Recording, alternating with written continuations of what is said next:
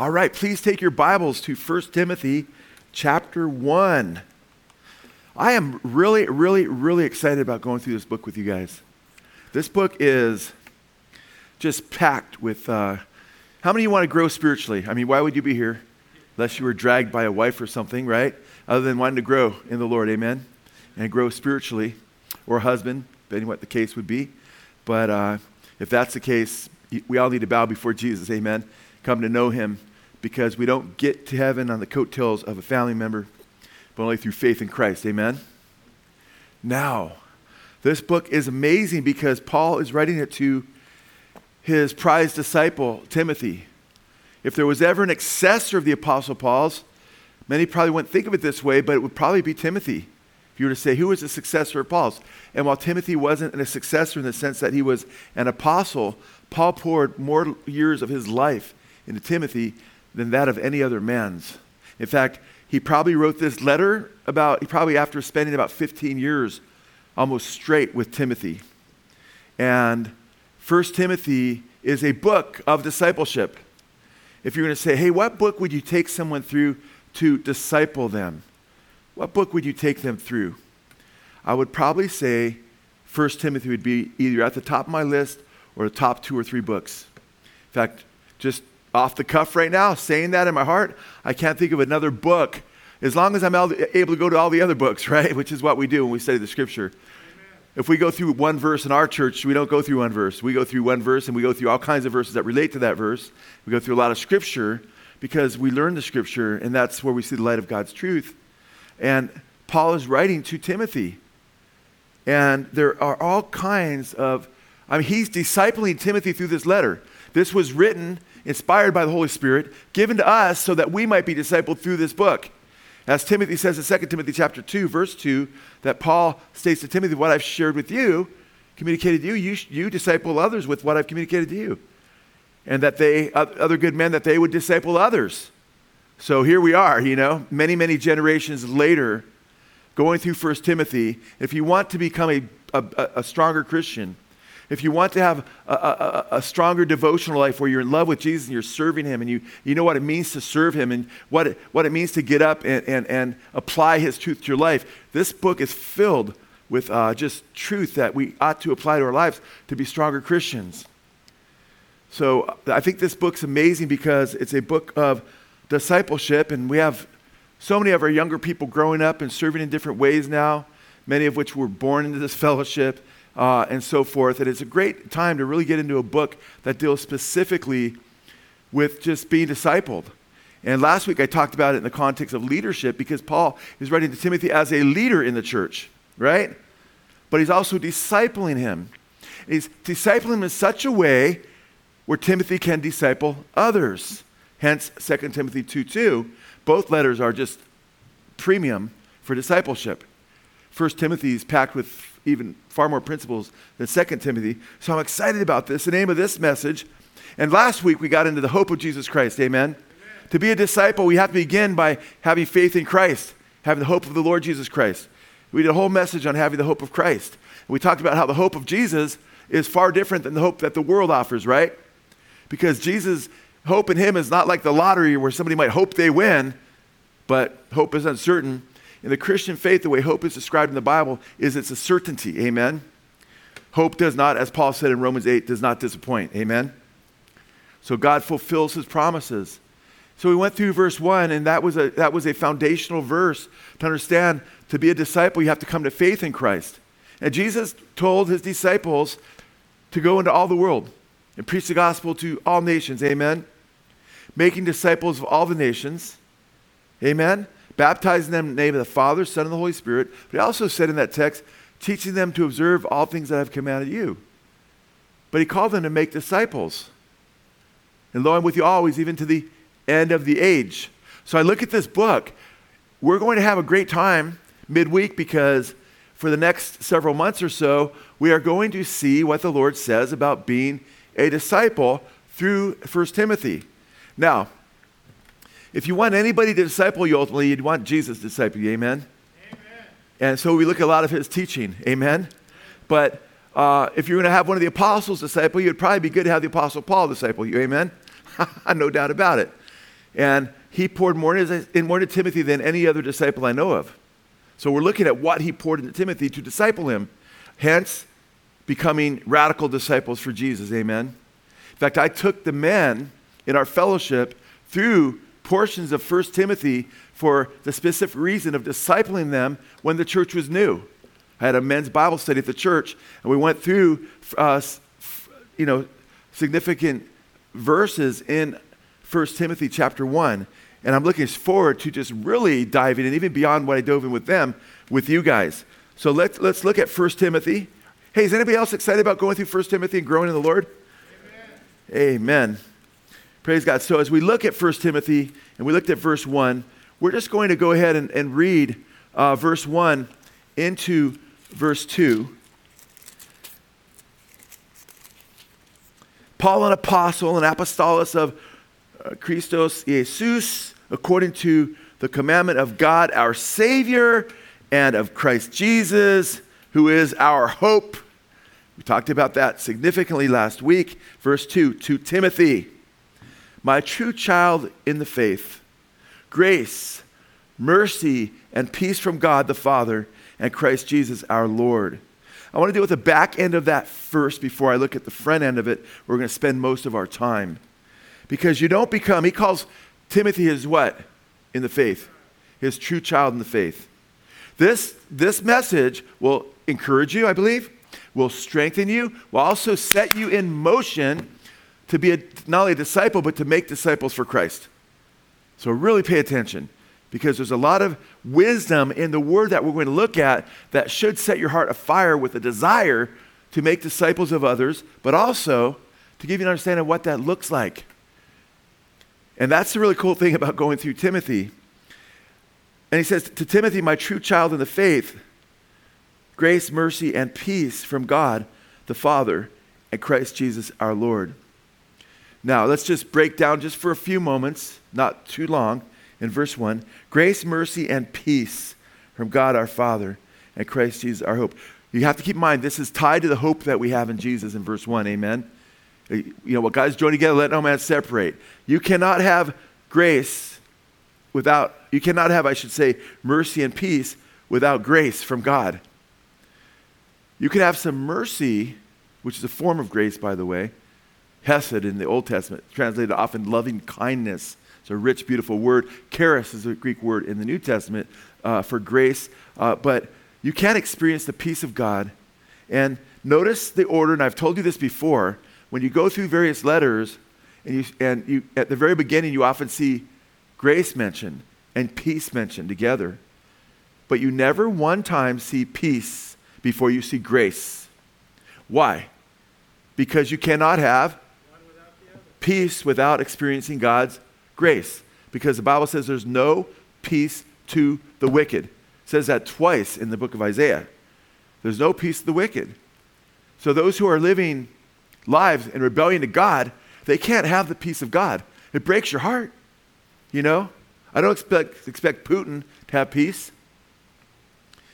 Don't expect Ukraine to have peace while he's in their yard either. Although we'll be talking about that with the next Magog message. Last Sunday it was when. This Sunday we're looking more at the players. Okay? Some eye-popping stuff. Anyway, grace comes before mercy. And mercy comes before the peace here. But once you experience the grace, and what's the grace of God look like in the gospel? That God became a man. They died in our place. Amen. He gave his life for us, unworthy sinners who deserved damnation, and he took the wrath that we deserved upon himself, a substitutionary, vicarious atonement, bearing the penalty for the crimes that we committed. Amen. So that, and rising from the dead on the third day, so we could have his life. He took what we deserved, right, and gives us his life that we don't deserve. And I've explained to you a number of times that justice is getting what you deserve. So if we all went to hell, that's exactly what we deserve, right? Mercy is not getting what you deserve, right? We deserve wrath. We don't get it because he's merciful. That's mercy. And grace is getting something you don't deserve. Amen? Salvation in Jesus Christ. So this grace and this mercy and this peace, we have peace with God. I don't have to leave here either to you tonight, if you trust in Jesus, not having peace, wondering where I'm going, under God's wrath. Amen? We have peace with God. So, now we go to the first part of the verse. To Timothy, my true child in the faith. What allows Timothy to be a child of God, a true child, is definitely the Holy Spirit through regeneration, but it says through faith, through trusting Christ, because we do not become partakers of God's grace except through what? Faith. Amen? The Bible says, God saves us by grace through faith, that not of ourselves, a gift of God, not of works, lest anyone should boast. So it's through faith. But you don't become you don't have the peace and the mercy unless you become a child of God. So understand in the verse, understand that he's a child of God through faith because he's experienced God's grace and his mercy, which has made him a child of God. It all goes together, and therefore he experiences the peace of God. But I really want to hone in on Paul's words to Timothy, my true child, because I'm emphasizing through this epistle discipleship, growing in Christ, being more like Jesus, what it means to be like the Lord. So there'll be a lot very devotional and also theological and hopefully very challenging and encouraging to you. But he calls him my true child in the faith. How in the world, why does Paul call Timothy? Paul was never married, as far as we know. He could have been married. Some believe he was married because they believe he couldn't have been a Pharisee if he hadn't been married. So some believe he had been married maybe at one time, or that his wife, he was a Pharisee before he was a Christian, and he had his conversion on the road to Damascus. But some believe that he had been married and his wife left him when he became a Christian. We don't know. We don't have any details about that. But we know Timothy isn't his literal, physically begotten child. Yet notice he calls him true child in the faith. And this is the key for your own spiritual growth, for my spiritual growth, for our spiritual growth, for us to know how to bring other people to Christ and what it means to disciple them and what it means to be discipled. So I hope as we're going through Timothy together, we're looking at two things. Lord, help me be more like Jesus. Help me become a greater and greater disciple. But also through this letter, show me how to disciple others. Amen? How to have an impact on the lives of others. To Timothy, my true child in the faith. Now,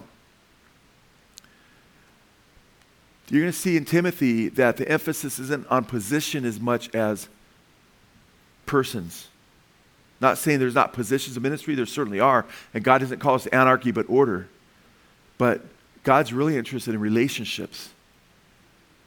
And the awesome thing about the Christian church is that it's a family. And Paul, as a leader in the church, is like a father, like a dad to Timothy. And it's important that we understand that Paul has emphasis on relating to one another as brothers and sisters in Christ. The men are to treat their fellow Christian women in the church as their sisters.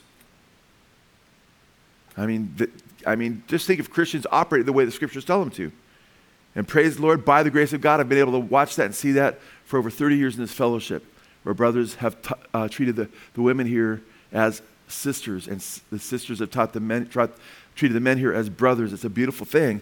But notice how Paul doesn't just, now in the secular world, your boss wouldn't call you his true son, because they don't have relationships like that in the world. They don't have that affection. They don't have that concern. They don't have that care. I mean, your boss could barely care about you.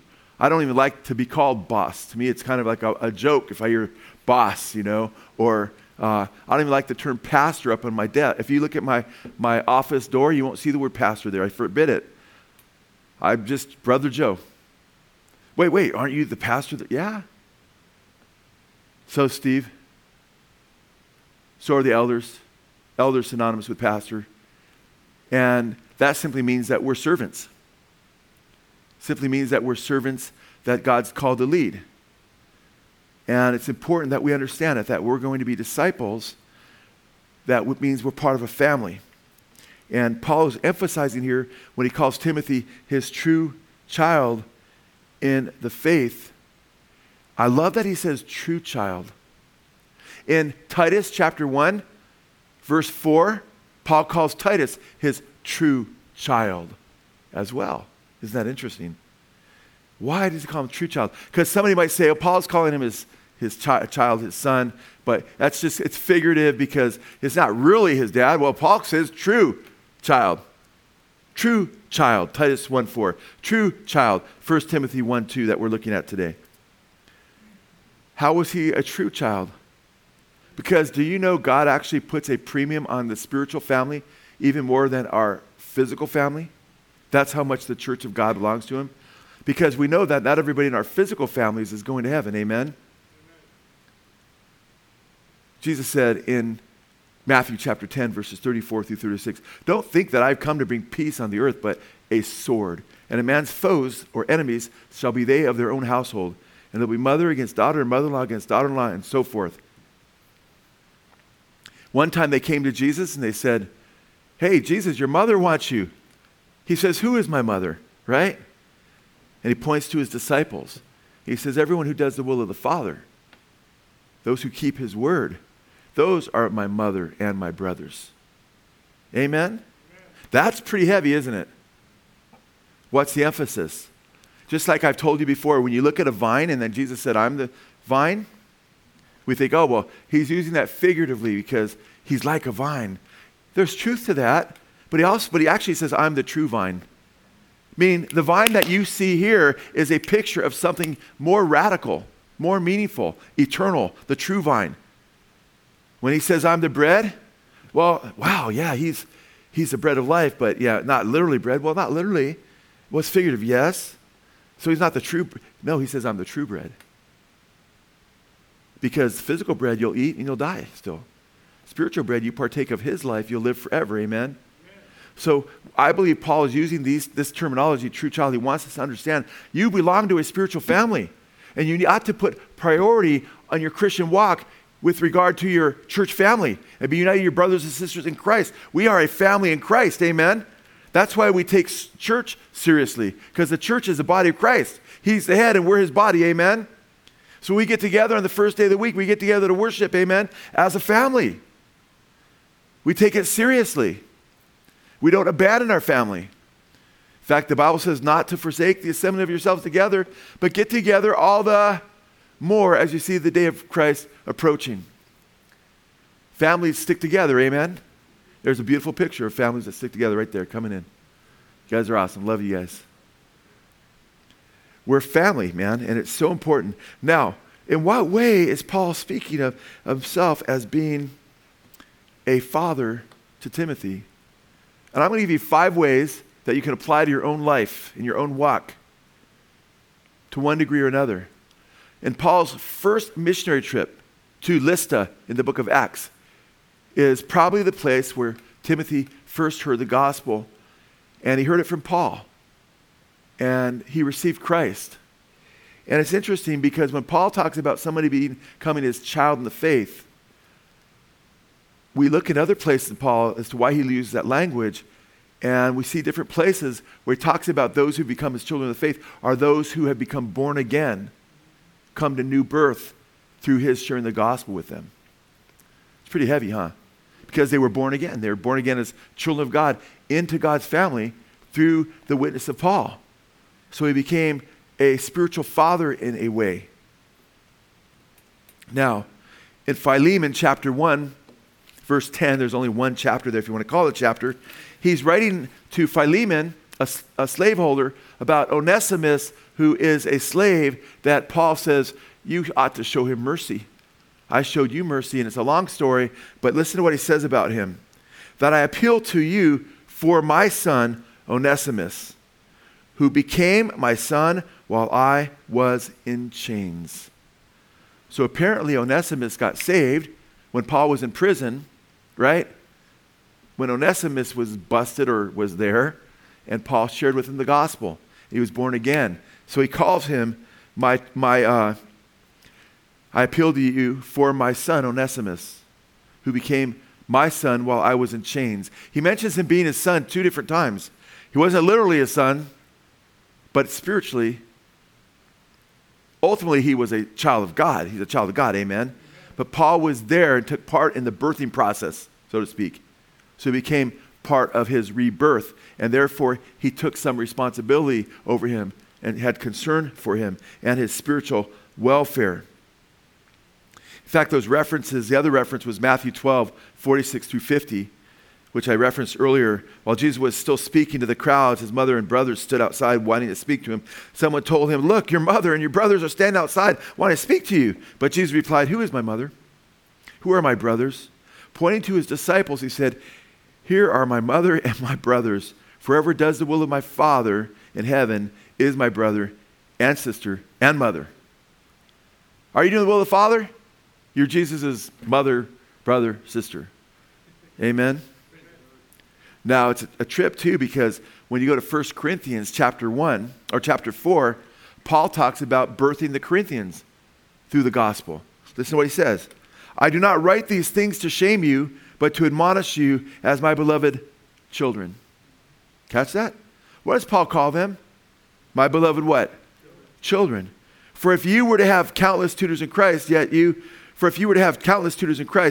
would not have many fathers. Now it's interesting he says not have many, because I believe there's more than one spiritual father for these Corinthians. And that's a signal on how we could all get on helping be involved in playing the role of being fatherly and motherly to believers in Christ. For if you were to have countless tutors in Christ, yet you would not have many fathers. For in Christ Jesus, listen to this. For in Christ Jesus, I became your father. I became your father through the gospel. Wow. Therefore, I exhort you, be imitators of me. There's something heavy going on there right there as well, which I'll get into a little bit. But he became their father through what? Through the gospel. Amen? So one way we're learning that Paul became a spiritual father to Timothy, who calls him true son of the faith, is by bringing him to Christ. And that shows me when Jesus is saying, go and make disciples, he's not just saying go and witness and be a light and evangelize and then just ignore everything. No, he wants us not to just win people to Christ, but he wants us to what? Make disciples. Disciples are both born and made, okay? Disciples are both born and made. They're born again through the gospel of Jesus Christ, but they're made through blood, sweat, and tears in the gospel and sharing the message and praying for people, intercession, sowing into people, the word of life, enduring with them, encouraging them, being an example, all sorts of wonderful things. And I think it's interesting here because number two, Paul didn't only birth them through the gospel, but another way he was a spiritual father is Paul basically shined the light of Christ and encouraged them to become more like Christ. And what does that have to do with him being like a spiritual father? Because Paul is a child of God. Amen? And Paul is a different man now. He's born again. He's becoming Christ-like. And by winning Timothy to Christ and the Corinthians and other believers, Onesimus and others, what's happening now? He's showing them how to be children of God in a fatherly way, what it means to be a child of God. Are you following? So you become like a spiritual father or mother when you help other believers become more like Jesus. I think it's interesting because who are we supposed to be like? Like Christ, like Jesus, same person, right? But also like who? Who's Jesus say he's like? The Father. Matthew 5:48, Jesus said, "Be perfect, therefore, as your heavenly Father is perfect." So we're as born-again believers, we're supposed to seek to be like our Father. Amen? And in John chapter 14, Jesus said, if you've seen me, because Philip says, show us the Father and it is enough. And Jesus said, if you've seen me, you've seen who? You've seen the Father. Because the Bible says he's the exact representation of the Father's person. Now, I can want to know what the Father's like. I look to Jesus. I want to look to what Jesus is like. I could also look at Paul. In 1 Corinthians 11:1, Paul says, be imitators of me as I follow Christ. And by the way, after he told the Corinthians, before that, earlier in chapter 4, verses 15 and 16, when he said it earlier, that I begot you through the gospel, that's how you become my children, he goes on to say, therefore I exhort you, be imitators of me. Very next verse, verse 16. So it's not only being born again and bringing people to Christ that we disciple them, right? We also teach them to become like Jesus. We teach them to become like the Father, hence like Jesus. And hence we can look at the Apostle Paul. And as we follow Paul, amen, others can look at us and see what it means to become followers of Christ. And I love Luke 6:40. A disciple is not above his teacher, but everyone when he is fully trained will be like his what? Catch that? Jesus said this. A disciple is not above his teacher, but everyone when he is fully trained will be what? Like his teacher. So what's Paul doing? He's teaching Timothy. Timothy, he's poured 15 years or so in, almost straight years before this letter. And Paul will die after he writes 2 Timothy. And Timothy will succeed him, not as an apostle, but as you'll see in a moment, bearing witness and teaching the same exact things that Paul taught. Now, I just think it's interesting because when I first got saved, man, I didn't know any Christians. I didn't know one Christian. I didn't know anyone that was even close to being a Christian. I didn't know anybody that claimed to be a Christian in my life. So, but then when I got saved and I started reading the scripture, I understood, man, I wanted to bring as many people with me as possible. Amen? I wanted to see people get saved.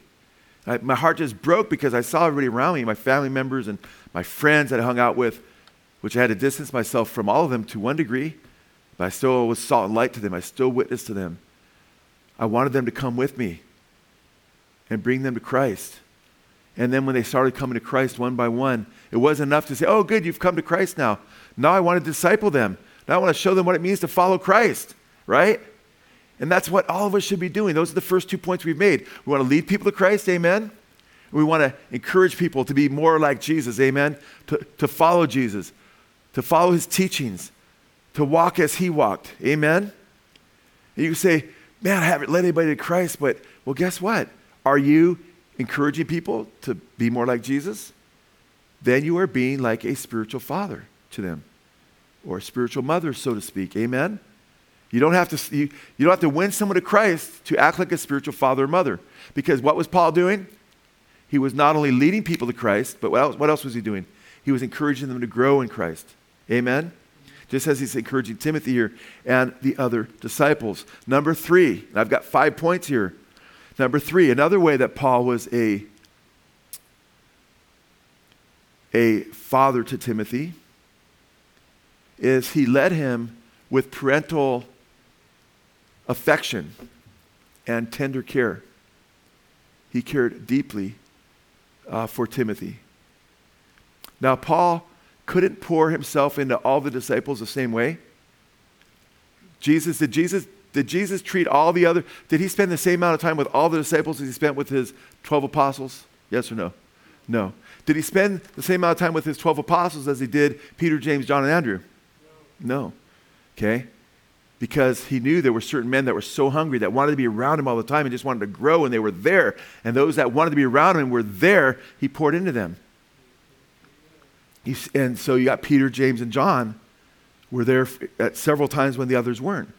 Part of that was because he called them, but part of that was because they were willing. Well, the Apostle Paul, when he talks about Timothy, he talks about nobody else has stood by me, in my afflictions. So he poured into Timothy and knew that Timothy was faithful. So if we want to be good disciples, we have to be faithful. We have to be there, amen? Here you are today in fellowship. We're growing together. Where does Jesus meet today? He meets at his church, amen? And he walks amidst the churches, amidst the candlesticks, amen? He's the head of the church. And we gather together around him and around the teachings of Paul by the power of the Holy Spirit. And there are those here today. Here you are. We're going to grow more than those who aren't here. That's simple. You're right, Joseph. Those that aren't. And if you're watching by live stream and you're here in spirit, praise God because you're getting the word and you're growing too. That's great. We praise God for our live stream family. But Paul, the third point, number 1, people were begotten through the gospel through his preaching. That's one way he was a father. Number 2, he was making them more and more like the Father, which kids resemble their parents, amen. They say there's a likeness in each child of 20% of their dad, 20% of their mom DNA, and the rest is just their own, you know. But with our Father, we're going to be our own individuals too. But we're to seek to be as much like him as we possibly can morally, amen. There's communicable attributes and incommunicable attributes that he doesn't communicate to us because he's God, because we never become God. But wow, what a privilege it is to become a child of God, amen. So number 3, he helped them in regard to, he cared for them. He poured out his life on his disciples. And this is important. He showed tender care. If you are going to be a discipler, you're going to have to care for others. Not just tell them how much you know. Anybody could do that. But love people. Be there for people. Care for people. People should be able to see a track record in your life that you have perseverance, that you have endurance, that you're a sincere, authentic person who literally loves to take care of people, care for people, and pour your life into people. That's how you become a discipler. And as a disciple, you have relationships with people that love you and encourage you. Now, this is interesting because when you look at Paul and Timothy again, and we're looking at 1 Timothy, you see this going on with Paul and Timothy. In fact, it's interesting. There's a couple different Greek words, actually a couple main Greek words, though, that are translated son or child. And one of the most popular ones, huios, is used like almost 400 times, 380 times. But there's another word, teknon, which we transliterated in English T-E-K-N-O-N, teknon. That's only used 100 times, just over a fourth as much as the other word. And that word is a bit different in its meaning. In our English, when we read the word son or child, we don't see much of a difference, amen? But in the Greek language is far more precise at times than the English language. And the word teknon is the word that Paul uses here when he says true child. True teknon. And the teknon is a word that's used, and this is important to understand, because he's using a word that's a more affectionate word for a child. Are you with me? He's using a word that's more affectionate. The other Greek word has to do oftentimes with standing. So when you read sons of God, right? You have the other word because it's talking about who you are as a child of God. It's kind of interesting. The word studies, I think, are so profitable to get insight into Scripture. But teknon is used for more relational in the sense of, thank you, Jimmy. Really appreciate that, bro. Thank you. I might need a little rebuke from you, too, to tell me to actually drink it, because they already gives me water, and then they say, why don't you drink it? I put it down. I intend to, so just wave your hand if I forget, so I do it in a few seconds, or at least in a few minutes. So give me a few minutes. Thank you so much, bro. So there's this tender care in this word, and the word teknon is often used of children that are still in the home. It's used of newborn babies often. And that's what we are when we come to Christ. As many as received him, John 1:12, he gave the right to become the children of God. That's teknon, okay? And we become children of God. And it's a very affectionate term, and it has an idea of intimacy, internal intimacy, community of life, of nature, moral characteristics, and so forth. And it's just a very interesting word. In fact, in Galatians 4:19, Paul writes this, my children, that's tekna, my children, tekna, with whom I am again in labor, listen to this, with whom I am again in labor until Christ is formed in you. He wants to make sure Christ is formed in them. And he calls them tekna. And I just think it's interesting. Galatians 3:26, for you are all sons of God through faith in Christ Jesus. And then we get this incredibly wonderful text, Galatians 4:6, which is connected to the verse I just read.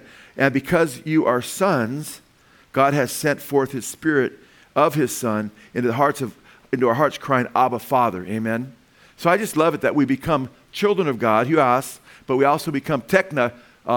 So sometimes it might be better to translate, not always, but tekna as child, because child has that more affectionate connotation at times and has the sense of dependency more than son. But I think it's amazing because we see Paul's concern for Timothy, how tender it is. In 2 Timothy 2, 3 and 4, he says, I thank God whom I serve with a clear conscience, the way my forefathers did, as I constantly remember you. Listen to this. As I constantly remember you in my prayers, night and day, longing to see you, even as I recall your tears, so that I may be filled with joy. Notice the tender relationship that Paul has with Timothy. He longs to see him. He prays for him day and night. If you want to be a good discipler, don't just witness. Disciple people. Help them grow in Christ. Amen. And pray for them. And pray for your brothers and sisters constantly. Amen. Pray for one another. That's a big deal. And by the way, if you're praying for one another, you're doing the work of God, that's going to keep you from living the life of sin. Amen. And I just love that. Now listen how Paul uses the word tekna for a child there in 1 Thessalonians 2, 7 and 8. I love it. So Jimmy, even though Jimmy tends to come in late on Wednesdays, Jimmy's like one of the last guys he's never late, but he has to come from work. And he always knows right where I'm at because he listens to the message on the way here. Right, Jimmy? Don't make me a liar. Did you do that today? Praise God. Amen. He's like, I'm like, you heard the whole message? Because he'll talk about, I goes, oh yeah. What's that? The affection of a child. He's even caught up to date. Wow, right to the minute. Okay? There's a brother who takes God's word seriously. So in 1 Thessalonians 2, 7, 8, listen to what Paul says. But we prove to be gentle among you. Catch the affection? Because sometimes you run into Christians and they profess to be Christians, but they don't have any love. They don't have any tender care, any affection, you know? And God wants us to be gentle with one another. I preach the word strong, but if anybody's spending time with me, by the grace of God, I'm not a mean guy. Sometimes I might feel like kicking your backside one time, you know. Usually not, you know. Probably never. But sometimes you do get like, man, why'd you do that again? You just hurt that person or whatever, you know, and you're in counseling. But my heart is just to give people hugs and love them, man, and show them the truth in Jesus. Amen. But sometimes you do have to give people the right foot of disfellowship instead of the right hand of fellowship. What do I mean? Not literally, but hey, if you're going to be in rebellion to God and hurt people and you don't want to repent, it's tough love too, amen? Which we'll get to that because that's part of Paul's deal too in our 5 points. Right now, we're talking about being tender. We proved to be gentle among you as a nursing mother. Check that out, man. Talk about spiritual parenthood right now, amen? Brothers, sisters, Paul is talking about being like a nursing mother. We prove to be gentle among you, gentle, which is the fruit of the Spirit, gentleness. As a nursing mother tenderly cares for her own children, tekna. Having so fond an affection for you, we were well pleased to impart to you not only the gospel, which has brought their rebirth, amen, of God, but also our own lives, because you have become very dear to us. So part of discipling people isn't just sharing the gospel, which is so important, but it's pouring out your life in the lives of others. Amen? Taking care of people, encouraging them. And we all can't do it. Like I said, Jesus couldn't be with all the disciples in the same way all the time. He duplicated his ministry. And he said that they would do greater works. And I don't believe like a lot of the charismaniacs that means we're going to do greater miracles than Jesus ever thought of doing. He's going to be tripping out on what we do. No. He means greater not in quality, but in number. Amen? Because his body is, he's duplicated his ministry. He hasn't duplicated himself because there's only one Lord Jesus Christ. Amen? But he duplicates what he does through others. And it's interesting because Paul was pouring his life into Timothy here. Because you had become very dear to us, he says, to the church at Thessalonica. He's pouring his life into that church. I love that. I want to ask you a question. Are you pouring your life into the lives of others? Are you pouring your life into the lives of others? That's what we ought to be doing. Amen. That's what we need to be doing. Everybody here should be saying, okay, how am I using my life to be a blessing to others? Do you have a track record of helping other people out and seeing the needs of the saints? I was just having lunch a few days ago with a couple brothers, and we were going through, having a great fellowship time, and talking about a couple people in need, and both of them said, oh man, yeah, I think 2 or 3 people came up. Oh man, I'm going to call that brother. Oh yeah, I just called that brother. Oh, I got to encourage that brother. And I just love hearing that. I'm like, praise God, man. Because we're all not going to be able to cover everybody, but together we can cover everybody, amen? And I'm encouraging you right now, pour your life into others and say, Lord, how can I pour my life into other people? How can I be a blessing to other people? And we're going to talk more and more about that. Well, one way is by sharing the gospel with the lost, amen? Another way is by encouraging your brothers and sisters to become more like Jesus, amen? Another way is, number 3, we've been talking about, is being tender toward other people, being kind-hearted, showing them the affection, the love of the Lord. That goes a long way in these days, huh? Because right now the world's very ugly.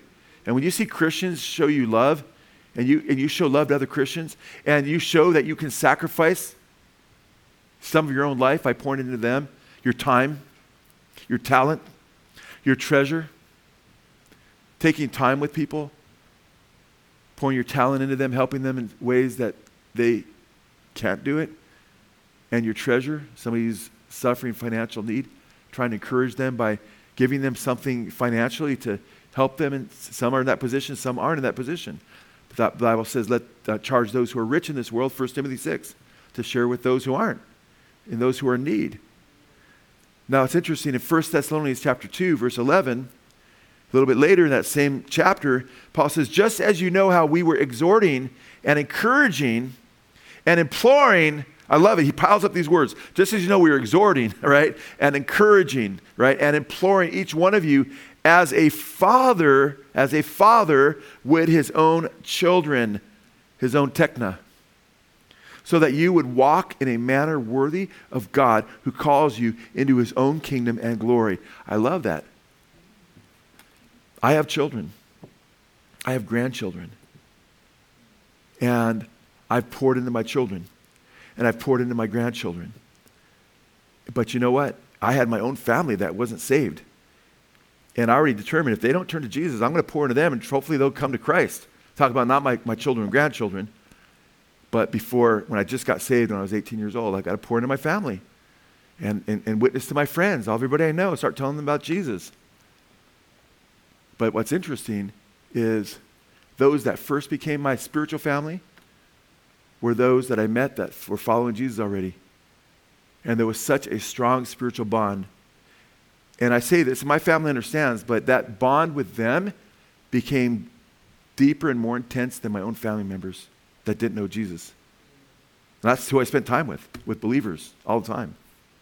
Then thank God, one by one, my family members started getting saved. Amen? And then I got that deep bond, and then I got the fact that, think if your child comes to faith, right? Or your wife, and she's not saved. My wife was saved when I met her. Well, actually, she wasn't, because I met her in high school when we were both lost, but when I met her when I was going to church again. But what happens that's crazy is when you have a family member that doesn't know Jesus gets saved, think of a family member that you have, they just fell in love with Jesus. That becomes a very beautiful thing, amen? But guess what? They become part of the kingdom of God. And we are true children of God together, amen? And so what I love about this is Paul's saying that he exhorted, he encouraged, and he was imploring them, they were, as a group, that walk in a manner worthy of God, who calls you into his own kingdom and glory. So one way we disciple and we show parental love to the tekna, because he said, as a father would his own children, tekna, we look at one another as family members. And if you have brought people to Christ, you treat them, you say, man, I want to see them really grow. Or you haven't brought them to Christ, but you're part of that process. I want to see them grow as they're like my own children in a way. Amen? That's very, very important. Now, how did Paul do this with Timothy? How did he pour into his life as his spiritual son, as he calls him his true son in the faith? 1 Timothy 1:5. I love this because he showed a concerted effort in helping him grow spiritually. 1 Timothy 1:5, a couple verses after the first verse we looked at. But the goal of our instruction, telling Timothy, is love from a pure heart and a good conscience and a sincere faith.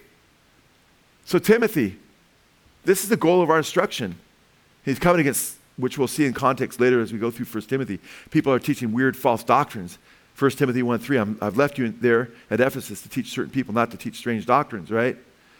And he's saying the goal of our instruction is love from a pure heart. right? A clear conscience. Put your head on your pillow, you know you're doing right. And a sincere faith. Amen? So he's concerned about Timothy's spiritual welfare. He also was concerned about Timothy's physical health. 1 Timothy 5:23, no longer drink water exclusively, but use a little bit of wine for the sake of your stomach and your frequent ailments.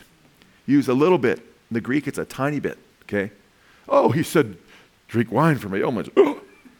No, that's not what he's not saying, get drunk. He says, in the Greek, it means a little bit, tiny, puny amount for your stomach. He showed concern for Timothy's spiritual destiny. 1 Timothy 6:11 and 12. But flee from these things, meaning sinful things, you man of God, and pursue righteousness, godliness, faith, love, perseverance, and gentleness. Fight the good fight of faith. Take hold of the eternal life to which you were called. And you made a good confession in the presence of many witnesses. So he's concerned about his spiritual welfare. He's concerned about his physical welfare. And he was also concerned about his eternal destiny. And that's what we ought to have for one another. We ought to be affectionate and care for one another, concerned about each other's souls. If we hear that somebody's backslidden, we should be praying for them, amen? Crying out to God for them. If someone's apostate, and I know not everybody can do the same job, but God's given many of us. So there should be some people that are able to reach out to someone that's apostate, amen? At the very least, you should be praying for them and crying out to God on their behalf. So this is what's a trip to me. Is Paul poured so much into Timothy, and Timothy was becoming so much like Jesus, but he was imitating Paul as Paul told him to. So it's kind of weird because, in a good way, because Timothy becomes an extension in some ways of Paul's spiritual personality. Listen to this. 1 Corinthians 4:16 and 17. Therefore, I exhort you, be imitators of me, Paul says. For this reason, I have sent to you Timothy. He's writing to the Corinthians. Listen to this. Therefore, I exhort you to be imitators of me, which Timothy was. For this reason, I've sent you Timothy. Now, he's sending them Timothy, and he says that's why he sends them is because I want you to be imitators of me. Well, how are they going to be better imitators of Timothy or Paul by sending them Timothy? Doesn't make any sense. It makes all the sense in the world. Because listen to what he goes on to say. Who is my beloved and faithful child in the Lord. Catching this? Because Timothy is looking more and more like Paul. He's growing up under his teaching. And Paul is looking more and more like Jesus. And how Timothy looks more like Paul is just by looking more like Jesus. For this reason I have sent you Timothy, who is my beloved and faithful and beloved. He loves him. There's that tenderness, that care, and faithful child in the Lord. And he will remind you, now check this out, and he will remind you of my ways which are in Christ. Wow. Just as I teach everywhere in the church. In other words, when Timothy gets there, he's going to tell you how my walk is. So you can imitate what I'm doing. And you're going to see Timothy, because he's my beloved child, he looks like me, and he's faithful to the teaching of the gospel, amen? And what I've taught him, and you'll be able to look at Timothy and say, wow, that's Paul. That's a picture of Paul. Wow. Paul's a picture of Jesus. Wow, Jesus is a picture of the Father. Wow, Timothy, what a blessing he is. And guess what we should be as we're in the Word together? We all should be looking more and more like Jesus, amen? And we should be being examples to one another what it means to follow Christ and put him first in our lives. Are you ready for number 4? Yes. Praise God. Number 4, you become more and more, or Paul would become more and more a mature child of God as he shared the Lord's spiritual DNA, so to speak. And what I mean is God's word, amen? God's word is what transforms us. It's by God's word that we're born again, it says. We're begotten not of incorruptible word, but through the word of God, amen? And we're born again by the word, but guess what? We're also transformed by the word as we look to the Lord in his word, 2 Corinthians chapter 3 and 4. We're transformed from glory to glory, amen? Now go to 2 Timothy chapter 3. 2 Timothy chapter 3. 2 Timothy 3:15. Paul says to Timothy, and that from childhood you have what? Known the sacred writings, which are able to give you wisdom that leads to what? Salvation through faith, which is in Christ Jesus. How beautiful is that? So since he was a child, He learned the sacred scriptures, which are able to make him wise to salvation. And then look at verse 16, what Paul says. All scripture. And what's a trip is, well, this became the word of God, Timothy, right as Paul was writing it, amen? So Timothy is the first one probably reading Timothy, right? He's reading the word of God. And Paul says all scripture is inspired by God and profitable for teaching, for reproof, for correction, for training in righteousness, so that the man of God may be adequate, equipped for every good work. Amen? Go down to chapter 4, verse 1, because there's no chapter breaks. Timothy would have just kept reading without seeing verse 17, without seeing chapter 4. He would have gone on to read, I solemnly charge you, Timothy, be reading this, in the presence of God and of Christ Jesus, who is to judge the living and the dead, and by his appearing and his kingdom, preach the word. Be ready in season and out of season. Reprove, rebuke, and exhort with great patience and instruction. For the time will come when they will not endure sound doctrine, but wanting to have their ears tickled, they will accumulate for themselves teachers in accordance to their own desires, and will turn away their ears from the truth, and will turn aside to fables or myths. But you, be sober in all things, endure hardship, do the work of an evangelist, fulfill your ministry. For I am already being what? Poured out as a drink offering, and the time of my departure has come. I have fought the good fight. I have finished the course. I have kept the faith. Therefore, he says, in the future, there's laid up for me a crown of righteousness, which the Lord, the righteous judge, will award me on that day, and not only to me, but also to all who have loved his appearing. Now, it's interesting because he's pouring God's word into Timothy. And when he pours God's word into Timothy, he's helping ensure that Timothy becomes more and more a child of God, more and more a disciple. And then as he pours God's word into him, and he recognizes that even before I knew you, Timothy, when you were a child, God's word was being poured into you, which is able to make you wise to salvation. It's those same scriptures that Paul was able to use to lead him to Christ. And now Paul's saying all scripture is profitable for, right, teaching and correction and rebuke, all those things. And then he says, now you, Timothy, you take that word I'm sharing with you, and you use it for what? Teaching and reproof and rebuke of others. And continue to do that. So he makes disciples, and Timothy makes disciples. And one way you do some spiritual parenting is you encourage other people in God's word. You share God's word with other people. By the way, that's one way you show God's love to them. That's one way you show people their love. If you don't share the scripture with your children, do you really love them? When the word of life, would you hold that from your children? I had an elder several years ago, say to me, out of the blue, he just said, Joe, I know you really love the flock. Or you really love Blessed Hope Chapel. It's a sweet thing to say. I go, oh, praise God, I do. He goes, no, you know how I know you really love the church? I go, how?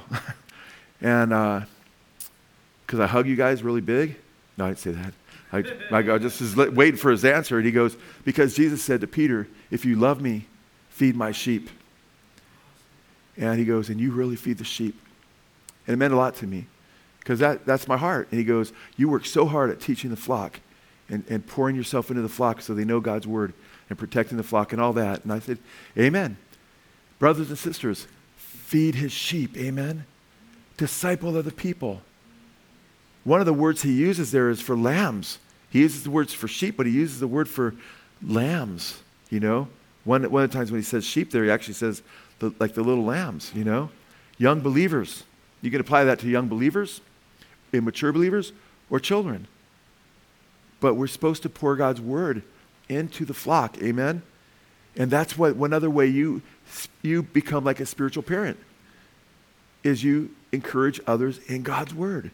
You share God's word with them, amen? This is not only about being disciples, and guess what? We're here to be made better disciples, all of us, myself included, but we're also learning how to make disciples, amen? Learn how to make disciples. Jesus said in John 21:15, so when they had finished breakfast, Jesus said, Simon Peter, this is after Simon Peter denied him 3 times. And after Jesus said where to cast the nets, and Peter was tripping out. Simon, son of John, do you love me more than these? And Not to spend a whole lot of time on this, but the context is not more than these boats and fish and nets and the fishing. That's what some commentators, no.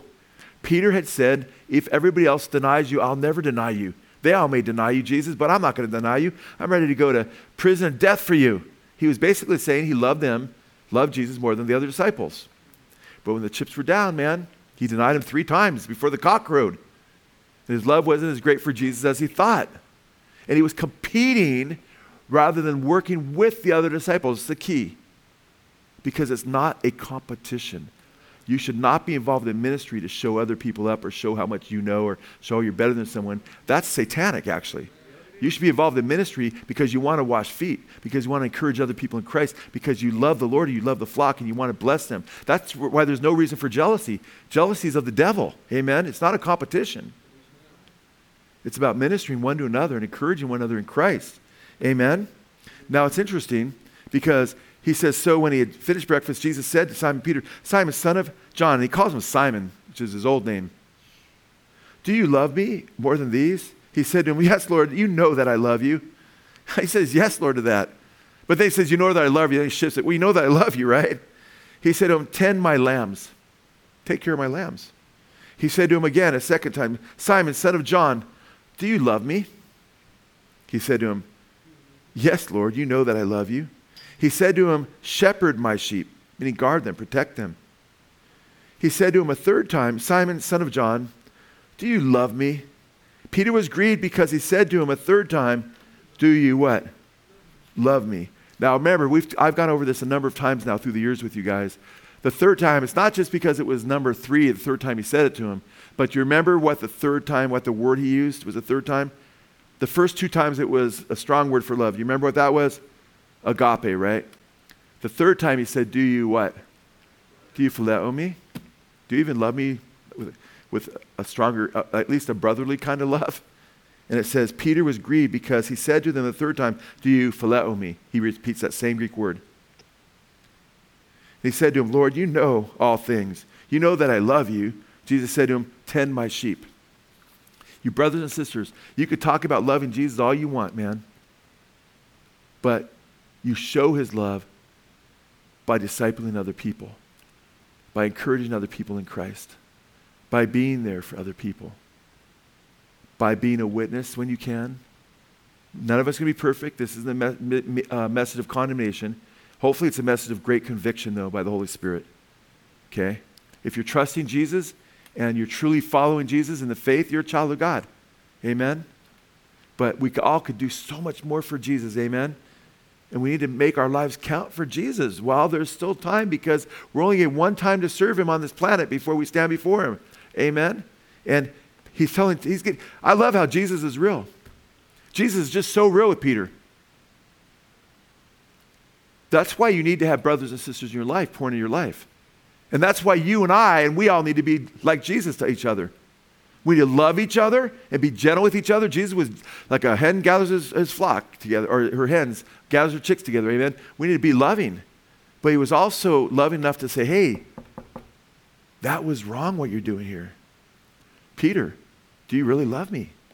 Folks, Jesus is amazing. And that's why, and guess what? He's here with us, through us, as we're the body of Christ. Amen. And as we speak his word and encourage one another in the faith. Amen. Are you with me tonight? Well, so we're looking at number 4 here, and it's important that we care for each other, we encourage each other. I just had a Good Fight meeting yesterday, elders meeting in the evening, the Good Fight meeting earlier in the day with I think 7 people there, and I let the guys know and shared scripture with them. Shared 1 Timothy 4:16. Watch your lives and your doctrine. In so doing, you'll save yourself and those who hear you. I said, hey, I'm not just concerned about how you do in ministry here with Good Fight. I'm concerned how you are at home in your life. We care about you. We want you to become better men of God. And make sure you're walking with Jesus. Because if you're not walking with Jesus and you're not strong in your personal life, that's going to show up in your life in ministry. But I want you to be strong in your personal life for Jesus because I love you. We care about you. We want you to be strong in the Lord and the power of his might. We're concerned about your salvation first. Right? Amen? And that matters, and I went to 2 Timothy 2:20 through 22, where it says if you cleanse yourself from these things, and he's talking about false teaching and evil behavior, you can choose to be a vessel of honor rather than dishonor. Amen. A vessel that the Lord uses. Amen. I said we want to be vessels that the Lord uses, so we have to make sure we're walking with Jesus, that we're walking in righteousness, that we're growing in grace. And that's true of each and every one of us. How many of you're going to be a vessel of honor or dishonor? You can read about in Romans chapter 9, vessels of honor and dishonor. The vessels of dishonor, they're damned. Vessels of honor are those that are used by the Lord. But there's a free choice there. And a lot of people look at Romans 9, they ignore Jeremiah 18, they ignore 2 Timothy 2:20 through 22, which shows that the vessels have a choice to follow the Lord or not. Number 5, our last point. Those who are involved in spiritual parenting, as Paul was involved in spiritual discipline, okay? And that meant sometimes disciplining. Paul sometimes, he warned Timothy, right? God hasn't given us the spirit of fear, Timothy, but of power and love and a sound mind and so forth. But Paul sometimes would have to bring discipline. Listen to what Paul says to the Corinthians when he says he's like a father to them through the gospel. Listen to what he goes on to say. I want to read chapter 4, verse 15b, and then verse 21. For in Christ Jesus, I became your father through the gospel. Now, verse 21. What do you desire? Shall I come to you with a rod or with love and a spirit of gentleness? If you've been a parent, you know that sometimes you have to come to your children with a rod. Sometimes you come in the spirit of gentleness. So one thing spiritual parenting means is sometimes you have to give that tough love. You seek to be gentle. And when you have that tough love, you remember yourself, amen? That you also could be vulnerable. And also you stand by his grace. So you walk in love with one another. In 1 Corinthians 5, Paul hands a man who's having sex with his mom over to Satan to deliver, it says, such a one unto Satan for the destruction of the flesh, that a spirit may be, not will be, but may be saved in the day of the Lord Jesus. That's if he repents. In 1 Timothy 1, look at 1 Timothy chapter 1, verse 18. 1 Timothy chapter 1, verse 18. This command I entrust to you, Timothy, my son. Here it is again. In accordance with the prophecies previously made concerning you, that by them you fight the good fight. Verse 19, keeping faith and a good conscience, which some have rejected and suffered shipwreck in regard to their faith. Among these are Hymenaeus and Alexander, whom I have handed over to Satan, so that they will be taught not to blaspheme. Wow. That means if we're discipling people here in this fellowship, and someone's like, hey, you know what? I mean, like 1 Corinthians 5, they're having sex with their mom. Well, I'm sorry, you cannot be here. Kids younger than 18, I'm calling the police. Okay?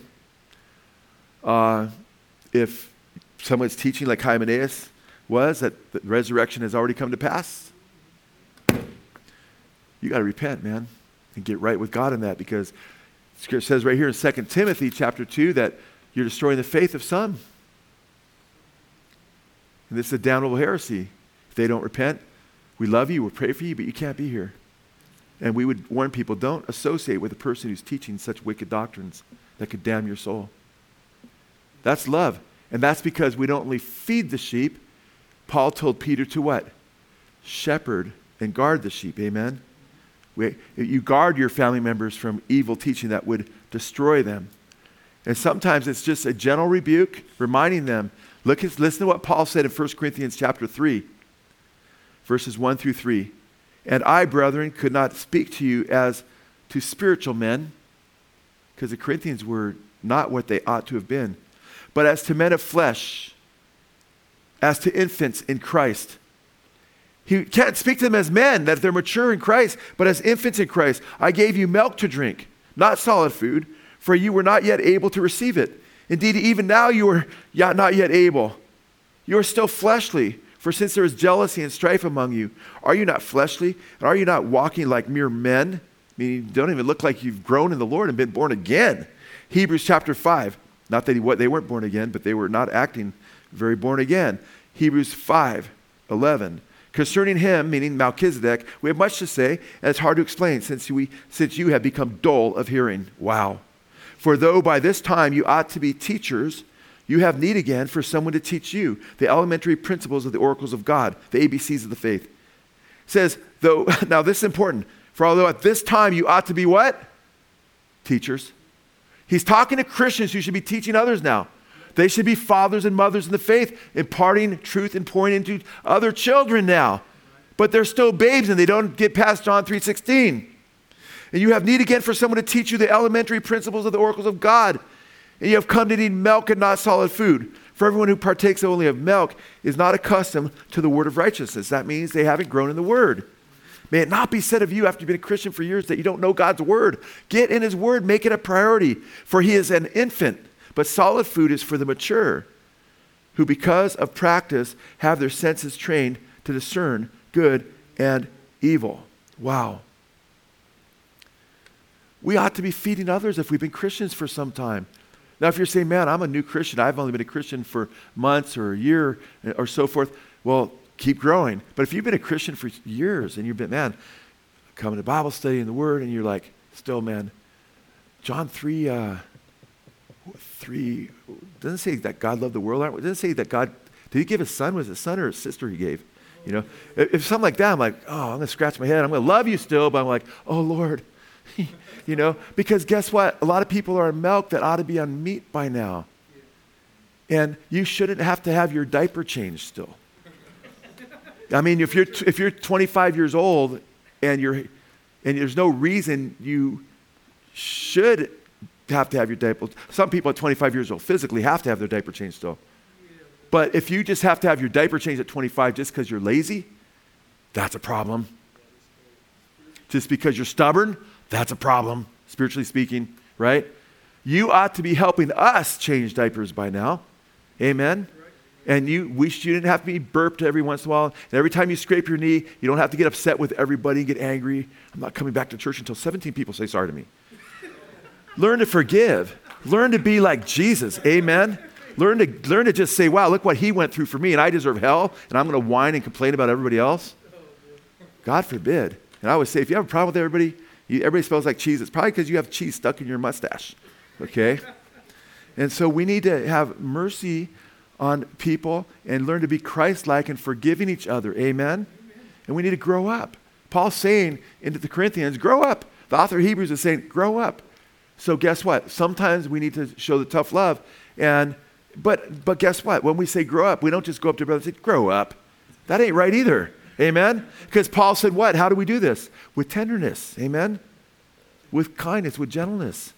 Oh, sometimes he pulls out Paul says some tough things. I'm going to bring a rod. Okay, I don't talk like that. Okay, he's the Apostle Paul. He's got apostolic authority. Okay, and I don't desire to talk like that. But I will say, hey, bro, man, we've been going over this for years, man. Love your wife. You got to love her, man. So, I want to encourage you in the next few minutes that we have is a couple areas of just warning and encouragement. Here's a danger in seeing yourself and there's a beauty to seeing that God wants us to be spiritual parents, right? Paul says, I write to the children in 1 John chapter 2, verses 12 through 14. I love that text, and we'll explore that another time when we have more time.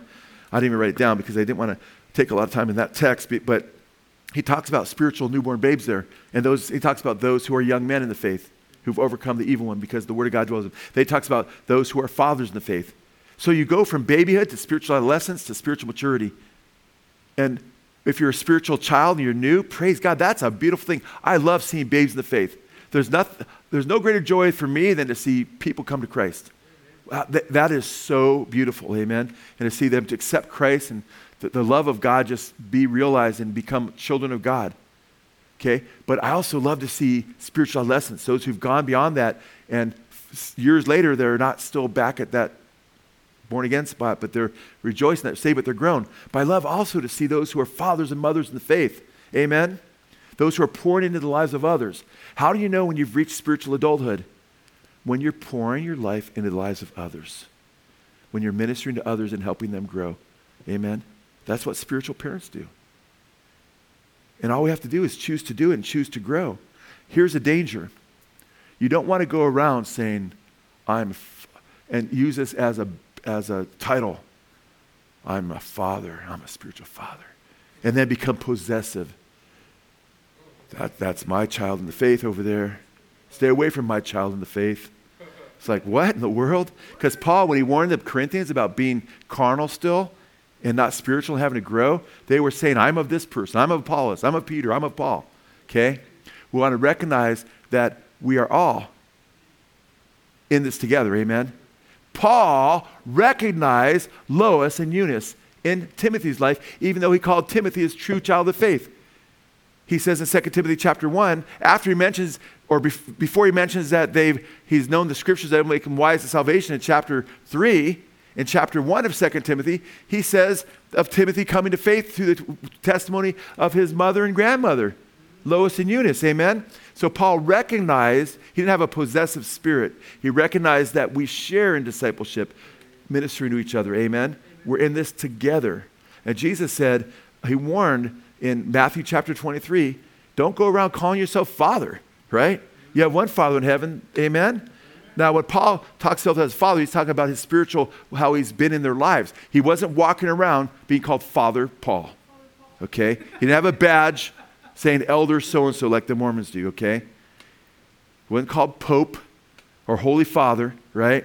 So we got to watch out for pride and look at ourselves as servants, amen? As servants of the Most High God. Are you with me? Amen. Peter said, therefore I exhort you, elders among you, as your fellow elder and witness of the suffering of Christ, and a partaker also of the glory that is revealed. Shepherd the flock of God among you, exercising oversight, not under compulsion, but voluntarily, according to the will of God, and not for sordid gain, but with eagerness, nor yet as lording it over those allotted to your charge. You catch that? Nor as yet lording it over those allotted to your charge, but proving examples to the flock. Amen? That's beautiful. So, how do you apply this to your life? Number one, to be a spiritual parent, one way is to win people to Christ. Amen? Win people to Christ. Start sharing the gospel with people. Amen? Bring people to Christ. Share the gospel. It's the power of God of salvation. Amen? And we need to be witnesses and shine the light and get the salt out of the shaker.